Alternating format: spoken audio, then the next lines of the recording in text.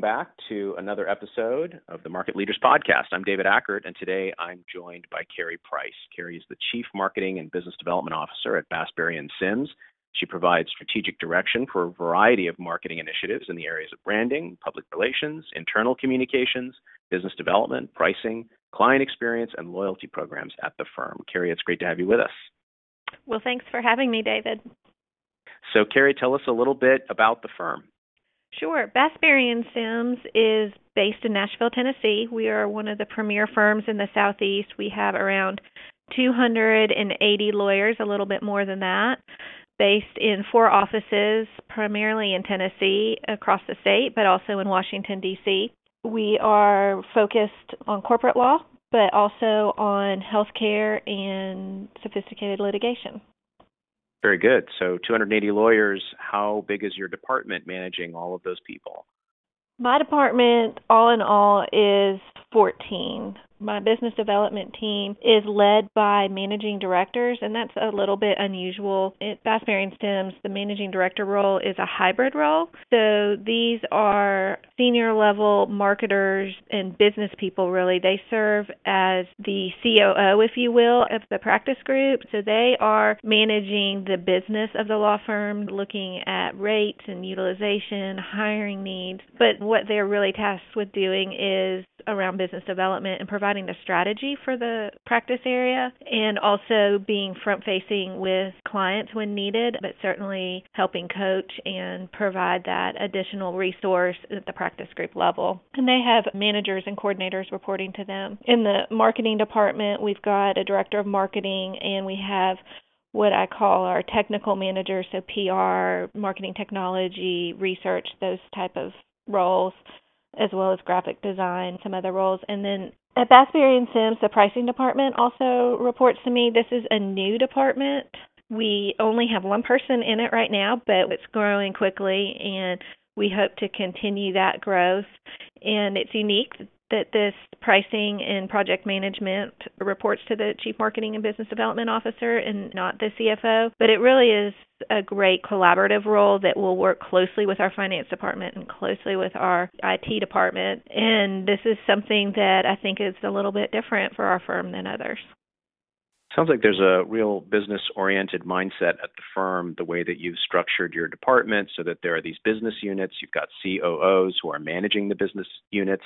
I've never really heard a marketing or business development role couched quite that way. I think that's really unique. Yeah, it really is. It's something that we're really proud of, and it works really well. I think we have a culture here where marketing and business development is really respected, and these individuals that are in these managing director roles are very good, and they are partners with the practice heads, but with also the other partners in the department, and they really understand at a very deep level what the practice group needs, where their strengths are, where their weaknesses are, where the market is.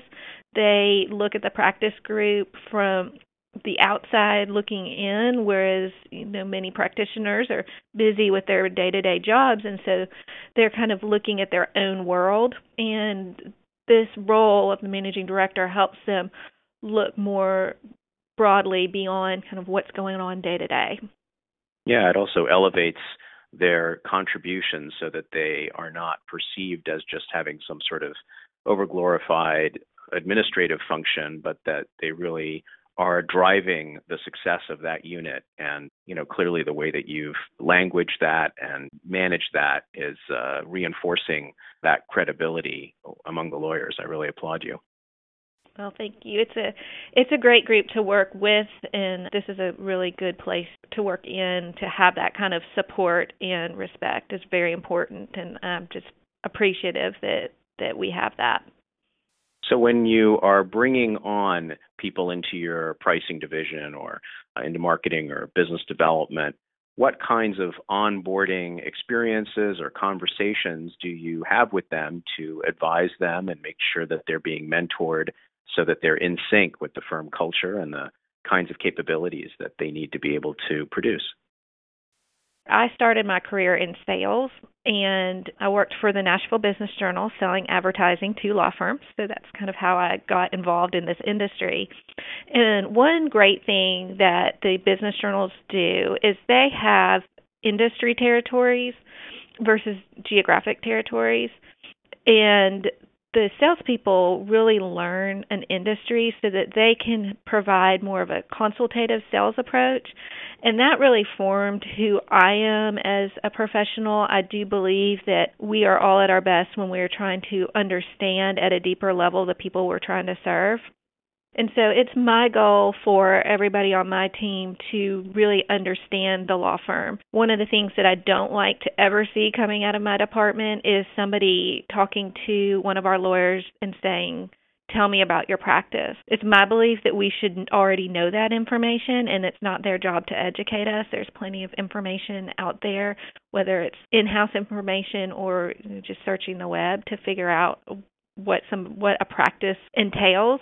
I think a better question is, tell me about your clients. You can learn a lot through that. But we are here to be resources to our lawyers. I really think that our culture has changed a lot over the years. The evolution of marketing and law firms certainly has changed everywhere. And one of the things that we used to be is almost a fulfillment house, if you will, where a lawyer would need a pitch book or a new bio, and we would let them kind of dictate to us how that happened. Now it's much more of a partnership where we provide advice and consult with them on messaging and work with them to really get whatever they're doing, whether it is a pitch book or any sort of business development activity, thought leadership, try to position that in the correct way and make sure that their messaging is on point and it's driven through information from them, but strategy from us.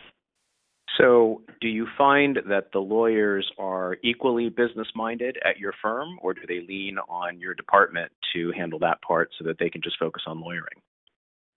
That's a good question. I think it's both. I think that that's why they're here, is to practice law, and that's what they like. But I have to give Right. this firm a lot of credit for making this role, the managing director role, and really my department as a whole, such an integral part of doing business. I think that everybody has to have some level of business mindedness to be open to that and use it as a resource and champion it. I think one of the great things that we found is that we have too much demand in my department, and that's a great problem to have. And that, to me, is an indicator of the forward thinking and business mindedness of the lawyers we work with.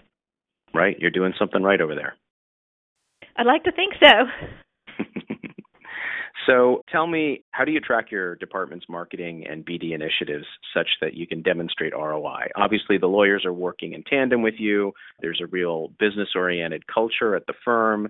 You probably don't have to work too hard to justify the good work that you and your department does. And yet at the same time, there's always this question of, how do we translate this investment into a return? Can you speak a little bit to what efforts you've made to answer that question? Sure. I think it's really important that we continue to communicate the value that we bring.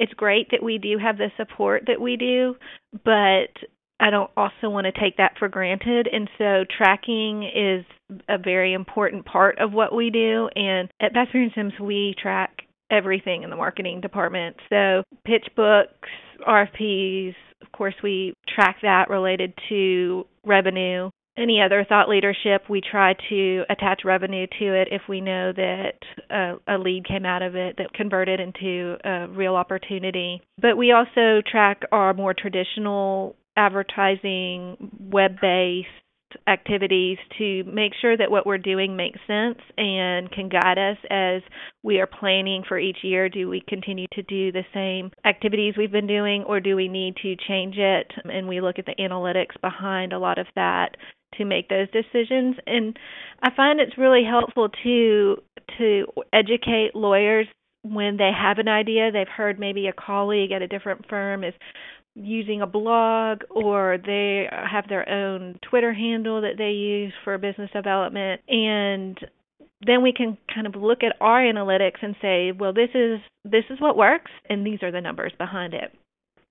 So you can have a discussion based on facts, and that will help determine which direction to go, and it makes sense. So it's not somebody in my department necessarily making a judgment call, but rather relying on the numbers to help us make decisions.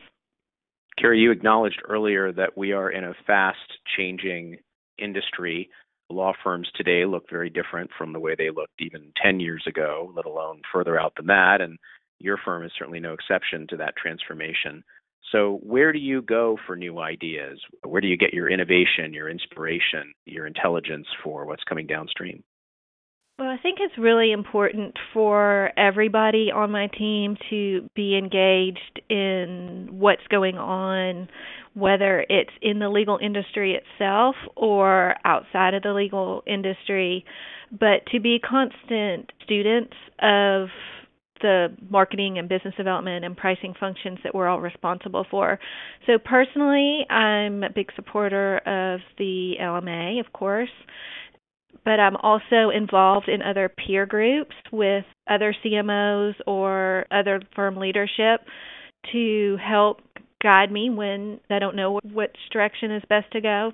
I'm a big user of Twitter. I don't tweet myself a lot, but I use it to aggregate my news, and that's not just world news, which of course that's included, but I follow people that are thought leaders both in and out of the industry. I'm personally very passionate about the client experience, and I actually wrote a document. It's a 3-year plan called the Client Experience Initiative, and there are a lot of really smart people out there that focus on this, and I follow them on Twitter, and it helps me kind of think about things outside the silo of the legal marketing industry.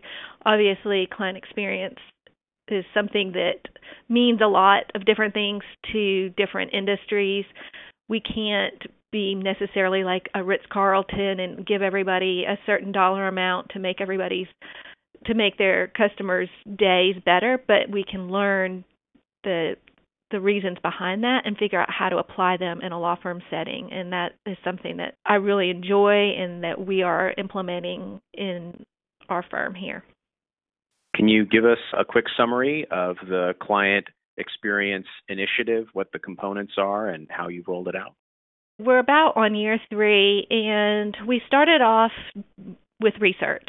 We decided that if we're truly going to be a client-driven firm that puts our clients first, then we really needed to be engaging them in meaningful ways and understanding what their perspectives are.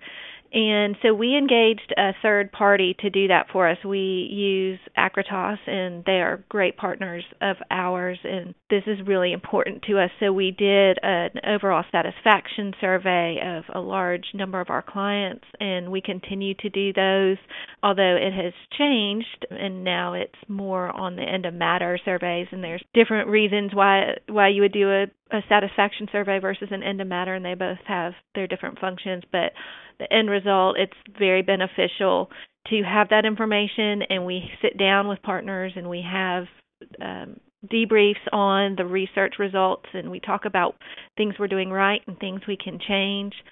We also are launching a client advisory board. That is something that we're very excited about, to have some people from outside our firm that are investing in us, that have trusted us with their matters, help us figure out how to manage our firm. So certain issues like creating value between in-house and outside counsel, whether that's pricing or other measures of value, we're sitting down and discussing that with a group that we feel will be meaningful as we implement these things and have some good insight and help us tweak what we are doing as a management team to have the client's voice reflected in our management decisions. Well, Carrie, I really appreciate you giving us a sense of how you've approached the client experience as well as the other initiatives at your firm. And thanks for sharing some time with us and with the listeners today. It's great to hear what you're doing at Bassbury & Sims, and I wish you all the success to you and your team. Thank you, David. I appreciate it. It's been a pleasure.